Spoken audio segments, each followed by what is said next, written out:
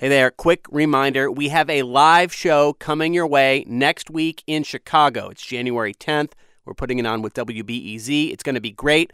Only a few tickets left. You can get yours at nprpresents.org. Hi, this is Emma from Durham, North Carolina. I'm listening to the NPR Politics podcast with my roommate's cat, Frank, who I insist on calling Franco Ordonez because it's so fun to say. Right, Franco? Right. This podcast was recorded at...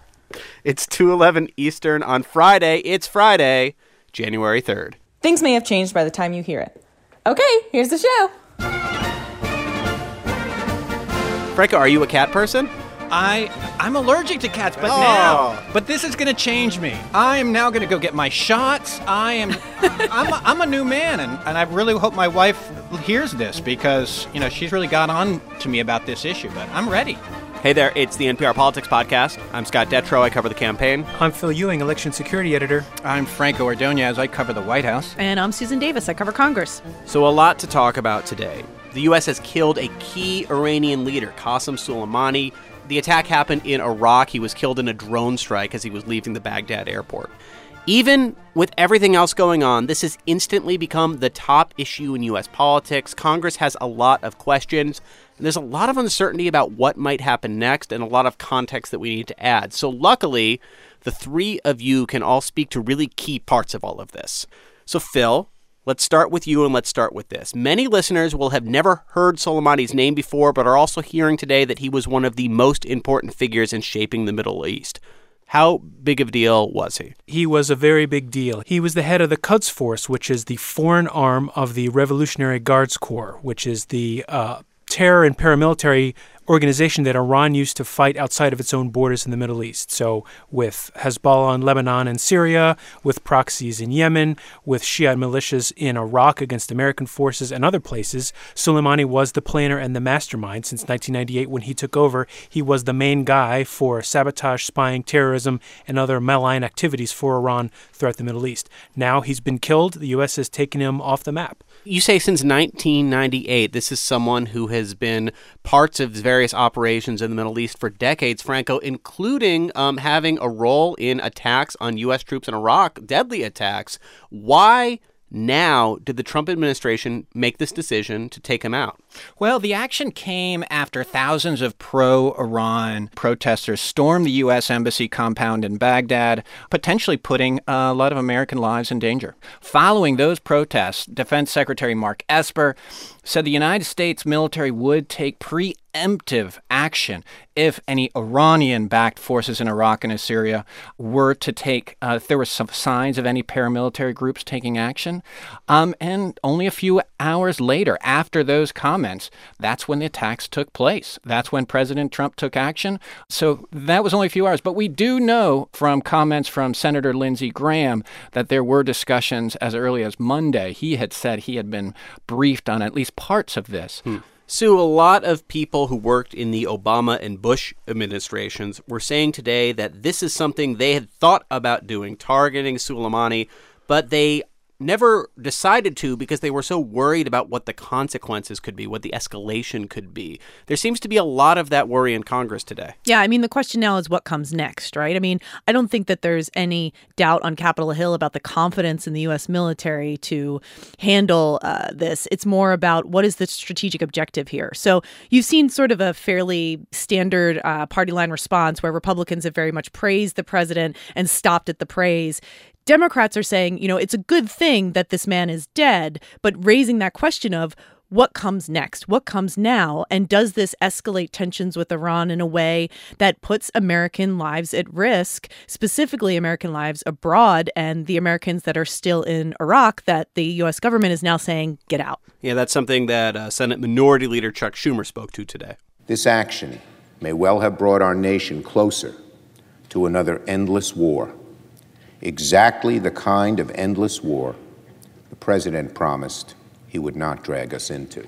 Now, you might be out there asking, why is this such a big deal? Why is this guy who I've never heard of considered such an important figure? Because he was more than just a military commander or a terrorist. He was kind of a symbol for Iran throughout the Middle East. He was part David Petraeus and kind of part Che Guevara. He had this big red ruby ring that he used to wear, and he had this kind of very swashbuckling pirate personality that he projected, and people would share selfies of themselves with Soleimani for years, and he was this larger-than-life figure. So killing him in this way in a drone strike takes away not only an important operational military terrorism commander for the Iranians, but also this export that they had, this cultural export throughout the Middle East and the Shia world, and that's why people are expecting such a big response, as we heard there from Senator Schumer. And the key difference from various terrorist leaders that are killed by drone strikes is that he was an official in a foreign government with a lot of resources and an army. And what have we seen from Iran in a day or so since this attack took place? Iran's leaders have vowed that they'll respond, that they'll take revenge for Soleimani's death, but we're still waiting to see what form that will take, and indeed whether the gambit or the strategy that President Trump is pursuing here, if you will, might work. The question is, will the Iranians respond to this and say, the costs are too high for us to continue these malign activities and we're going to negotiate with Americans? Or will they say, we're never going to negotiate because Soleimani is dead and we're only going to fight the United States from here on in? Franco, flip side of that, you've been reporting all day on the White House thinking behind this attack. Was this something they deliberated for a long period of time and thought through what the Iranian response to this could be? Because a lot of Democrats are saying today President Trump has shown no evidence at any point of his presidency of thinking in this big-term strategic way of carefully plotting out a move and a response and a countermove. No, and that's correct in many ways. And as we heard from Schumer, President Trump has talked a lot about wanting to pull out of these endless wars. And this is an action that could do the opposite. I will say that I did talk to National Security Council officials from previous administrations, from the Bush administration, for example, who said, this was a position that Iran may have pushed the Trump administration into, feeling that perhaps the Trump administration didn't have kind of the muster to take action. And here they did do that. And they, in a way, they say that Trump kind of called their bluff and took action. And this sends a very clear, very strong message that the United States is willing to take some risks and enter into kind of a warlike stance, unlike what President Trump has said in the past. Sue, often the president or the White House will alert key congressional leaders when something like this is going to happen. Did that happen this time? He didn't, and this isn't the first time he's not done that. I mean, there is no obligation for the president to tell Congress that he's going to do these things. It does tend to be a courtesy for the president to alert the so-called Gang of Eight, that's the top party leaders on the Hill, when a major decision like this is going to happen. Oftentimes it's after the decision's been made, but before it's made public, so they're looped in. They were not given that courtesy this time around, but it's also not that unusual in the Trump era, who has regularly not informed Congress of his decisions. So you've all been talking to a lot of smart people about this. There's a lot of concern, and you hear what we're talking about here, a key figure in the Iranian government, somebody, a country that has clearly taken a lot of actions in the last 2 years, even before this happened. Tension is already incredibly high with the United States. Is there any sense that this could escalate as quickly as some warnings out there indicate? It could definitely escalate. I mean, I think that is a massive concern, regardless of what side of the aisle you are on. I've spoken with Republican national security officials from Republican administrations, the Bush administration. I've spoken with Obama national security officials. No one disagrees that Soleiman was a bad person, that he had American blood on his hands, and he had a lot of blood on his hands. At the same time, both sides say there are great risks that come with it, and their time will tell what type of response Iran can muster.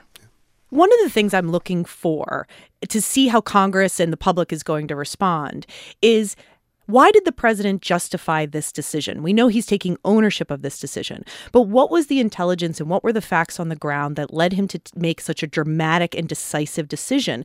And I think that the public and Congress needs to know that before they can fully form an opinion on whether this was the right and smart strategic thing to do.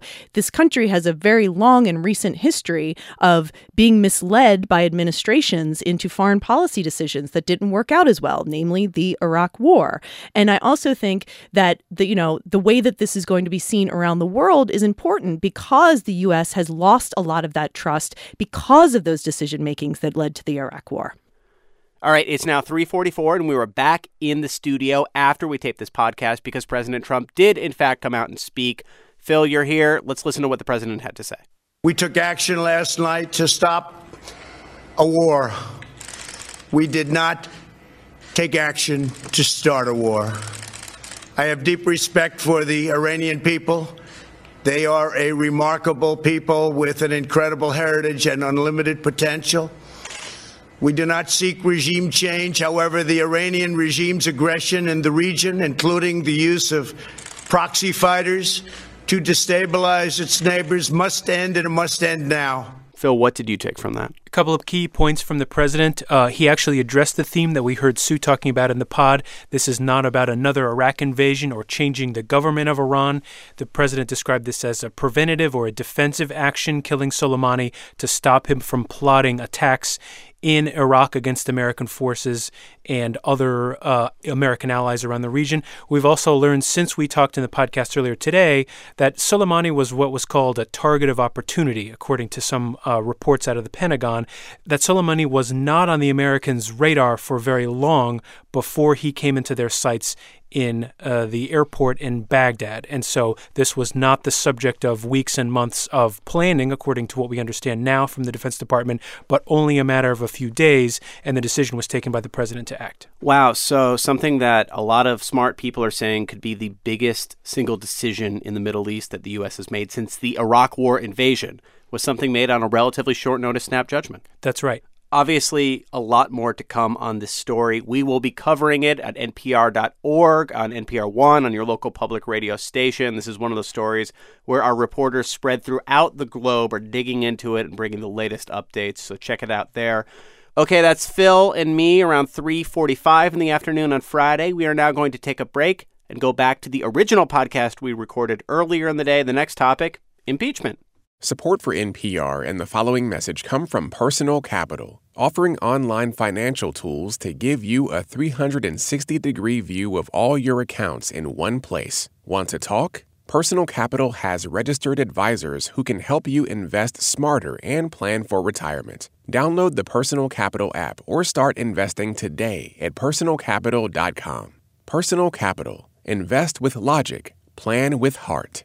Support for NPR comes from Newman's Own Foundation, working to nourish the common good by donating all profits from Newman's Own food products to charitable organizations that seek to make the world a better place. More information is available at newmansownfoundation.org. This is Terry Gross, the host of Fresh Air from WHYY and NPR. We do long-form interviews with journalists breaking the big news stories and with the authors, filmmakers, and musicians behind the best in pop culture. So listen and subscribe. And we're back, and you may remember that before the holidays, the House of Representatives impeached the president. Since then, we have not heard too much on this front. Sue, remind us where we left things. The needle hasn't shifted all that much. Senate Majority Leader Mitch McConnell and Senate Minority Leader Chuck Schumer left town on a bit of a stalemate, and they're back on Capitol Hill, and the stalemate's still ongoing. They can't agree on what terms the trial should take place under. And until they can get to an agreement, everyone's still sort of holding back. Nancy Pelosi, the speaker, is still saying she won't name impeachment managers until she knows what the trial is going to look like. And Mitch McConnell and Chuck Schumer can't agree on what that trial is going to look like. Okay, on the articles of impeachment, I was so confused on this. I was out on the campaign trail. I saw this, and I did not understand the thinking behind it, the strategy behind it. Can you explain? The deadlock here is Senate Democrats want an agreement on what witnesses to call in the trial before the trial begins. And Republicans are saying you're not going to get that. You have to agree to begin the trial, and then we'll try to get an agreement on witnesses. And Pelosi's holding back naming those managers because a Senate trial cannot start until she does that. So she's essentially just trying to buy Chuck Schumer a little bit more time to try and negotiate this with Mitch McConnell. And Franco, where is the White House right now on the idea of witnesses, what it prefers? Because I think this is one of those things where President Trump has been all over the place at one point or another. Of course, people should come testify and clear my name. I don't want any witnesses at all. President Trump, as you say, has been ping-ponging constantly about that. Most recently has been talking about a quick trial. That said, he certainly wants to air his side of the story out, and he continues to talk about wanting to hear from the whistleblower and others, including folks like Hunter Biden. Sue, the Senate was back in Washington today, and I saw on TV where Majority Leader Mitch McConnell and Minority Leader Chuck Schumer both talked about this. What did they say about impeachment today? Well, McConnell made it pretty clear that he is not in the mood to compromise with Democrats on this point. He at length again attacked the House impeachment process and said, Nancy Pelosi doesn't get to tell the Senate what to do. And Chuck Schumer, on the other hand, is really dug in. I think there's a couple of things to point to with Democrats to understand why they are also not willing to budge. Over the past couple of weeks, there's been a couple of pretty big news stories or new revelations in this impeachment process. You've had more reporting on details about the president being advised to release the military aid to Ukraine. There's been some unredacted documents released based off lawsuits filed from groups against the government, shedding a little bit more light into the thinking at the Pentagon and the OMB, the Offices of Management and Budget, on why that money was being withheld. And Democrats say that all gives them firm ground to stand on to say, we need to hear from more people. Specifically, they want to hear from people like Acting White House Chief of Staff Mick Mulvaney and former National Security Advisor John Bolton. So they think they're in a good position politically. I've talked to Democrats who say they look at the polling and say people are open to this idea of witnesses, so they don't think it's a losing battle. And one other interesting point is you have even their most vulnerable senators, and I would point to Doug Jones of Alabama. Probably no Democrat represents a more conservative state that is really supportive of Donald Trump. And he's in favor of this. He even went so far as to write an op-ed in the Washington Post saying he supports witnesses. And I think Democrats are pointing to this all to say we're unified in this argument. So there's really no one's blinking right now. And I think when you're at that point, the question now is, can Mitch McConnell move forward on his own? As this all started to pick up speed in September, like a lot of people, I was reading up on past impeachments, and I got to this one detail about the Clinton impeachment that just seemed like so out of pace with life in Washington today. And that's even as partisan as things were in 1999, the fact that the entire Senate met in the old Senate chamber behind closed doors and came to like a big, broad of agreement on what to do next. Like I read that and I thought, seems like there's no way that could happen in 2020. I mean, it just doesn't feel like it. And remember, Mitch McConnell doesn't necessarily need to. The rules of impeachment in the Senate, everything goes by 51 votes, and Republicans have 53 votes. So it is possible that Republicans could begin a trial on an agreement reached just among themselves. I don't think they want to do that because politically it will give Democrats an opening throughout the course of the trial to say, this is fixed. This is a Republican trial. They never intended to have a fair trial. And that's sort of the political back and forth we're seeing playing out. As we sit here today, that partisan outcome feels a lot more likely than some big, grand 100-0 feel-good Senate vote here. And if that's the case, a 51-vote situation, it feels like we are replaying the 2017 healthcare debate where Lisa Murkowski and Susan Collins are the key votes, except that like Mitt Romney has replaced John McCain in that can they get to 51 or not group. Yeah, that's exactly it. And, Mitch McConnell has the votes, but they're a very narrow majority. And as we also saw over the break, his comments that he was not an impartial juror, that he was going to work hand in glove with the White House on this trial strategy, did irritate specifically Lisa Murkowski of Alaska and Susan Collins of Maine, two senators you do not want to be irritated if their votes are absolutely necessary to advancing your goals. All right. Much more on that soon. We're going to take a quick break now, though, and come back with Can't Let It Go. Support for this podcast and the following message come from the Walton Family Foundation, where opportunity takes root. More information is available at waltonfamilyfoundation.org. Support for this podcast and the following message come from Kay Bucksbaum in support of the David Gilkey and Zabiula Tamana Memorial Fund, established to strengthen NPR's commitment to training and protecting journalists in high-risk environments. NPR's Life Kit wants to help you make changes that actually stick this new year. From how to do dry January to how to start a creative habit. We've got new episodes all month to help you start the year off right. New episodes every Tuesday and Thursday. Listen and subscribe to Life Kit. All right, we are back, and I have actually not been on a Friday podcast in a really long time, so it's the first time in a while that I personally have done the Can't Let It Go segment. Excited about that. It's where we talk about one thing we can't let go of, politics or otherwise. Franco, what about you?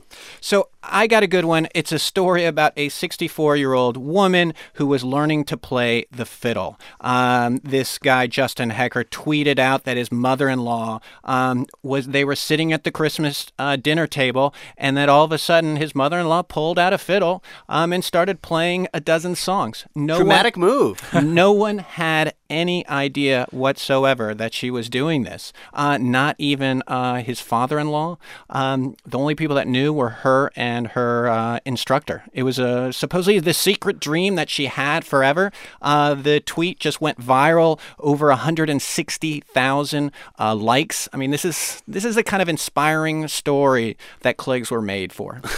This is the kind of Klig we need to set the tone for 2020. 2020 will take a very different tone. I think we've already made that clear, but aspirationally. What about you, Phil? I'm glad you mentioned the year 2020 because that's what I cannot let go. And I found this distilled in a post on the website Wait But Why by Tim Urban recently, which also circulated on social networks. The post is called It's 2020 and You're in the Future. And among other horrifying revelations about this era, it includes that, for example, the Y2K bug, many of us remember that. Oh, yeah. That's now closer to the 1970s than it is to today. And there are a number of other terrifying insights, including this one, which I'll just read you, again by Urban. The Wonder Years, which is a show back in the day, aired from 1988 and 1993 and depicted the years between 1968 and 1973. When I watched it, it felt like it was set a long time ago. If a new Wonder Years premiered today, it would cover the years between 2000 and 2005. What? That feels like a Netflix show I would watch. And I immediately thought, those were fantastic years. Yeah. I had a great time between the years 2000 and 2005. I had a fourth-generation iPod with a touch click wheel and a Samsung A680 flip phone with a color LCD display on the outside. It was unbelievable. Phil peaked in the early aughts. I did. I peaked in the year 2004. It's a shame. The iPod never got better than that. No. So I will go next, and this begins with a confession. This summer, when I was at the Iowa State Fair covering all of the candidates, everyone was raving about the butter sculpture at the Iowa State Fair and how it was amazing. It's the greatest thing ever, and I carried a deep, dark secret in that I didn't think the Iowa State Fair's butter sculpture was the best butter sculpture in the land. Oh. I had a preferred butter sculpture, and that is the butter sculpture at the Pennsylvania Farm Show, which is basically a state fair, but in January indoors when you're much more excited to be in a fair setting. Sue, have you ever been to it? I have not, but I would go now. It's great. It's great. And there's great milkshakes, and there's a great butter sculpture. And once for NPR, before I was actually a reporter here, I did an extensive story, which is one of the best pieces of journalism I have ever produced, on how If you don't say so yourself. the butter sculpture, after the farm show is over, is taken to a local farm and put into a methane digester and powers that farm for 3 days as it decomposes. What? So Environmentally friendly. here is this week's Can't Let It Go. I was on the fence about whether I would have time to get to the farm show this year because I will be spending most of the time in Iowa over the next few weeks. They unveiled the butter sculpture. And do you know what the butter sculpture is this year? Tell us. I know what it is. A penguin? Something we have spent a lot of time talking about on the NPR Politics podcast. It is the Philadelphia Flyers mascot, Gritty, in butter form. And he is spectacular. And he looks manic as always, but in butter form, and it's glorious. And I bet he will power that farm for 5 days, just based on his gritty spirit. Sue, what about you? The thing I can't let go this week is Dr. Phil's house. Oh, Have you seen this? So Dr. Phil's house, we should be clear, he does not live there, but it is a home owned by his son, Jordan. When on the market, and as all houses do, their pictures are now on the internet for people to see it if they want to buy it. And his $5.75 million, 6,000 plus square foot home. It's a nightmare. It's just weird. It is weird. The only way I would describe it, it's like if Beetlejuice and Lord Voldemort were anime characters who owned an interior design firm. It is kind of like a huge gun Beetlejuicy rack. vibe of when the yuppies redecorate the house. I didn't think about it that way. It is. I mean, to think that someone could have so much money to make a house look that weird is the thing I can't let go. I mean, what do you have against staircases made of metal snakes? and there's all these like modern animal sculptures throughout the house. The furniture is all clearly very expensive and hand designed, but looks like tree branches and eggs. It's an incredibly bizarre house. I think it's super weird. The LA Times was nicer. They called it eclectic. And if we had $6 million, I'd say we should go in on it. There's like a giant chair or seat that is a hanging egg right when you walk in. There's a room entirely decorated with what looks to be machine guns What else is there? Were those sculptures, Sue, or are they giant Lego figures? They kind of look like those Lego minifigs, but, 5 feet tall. There is lots of creepy animal decor all throughout the home. I couldn't tell if the legs of the pool table were those lions, were those werewolves. Maybe there's one of each. That's what I would get. There's like a painting of Darth Vader in a suit in it. I mean, there's endless things to look at if you look at these pictures. Somebody needs to ask Elizabeth Warren for comment because, of course, one of the breakthrough moments of her career was appearing on Dr. Phil to give financial advice.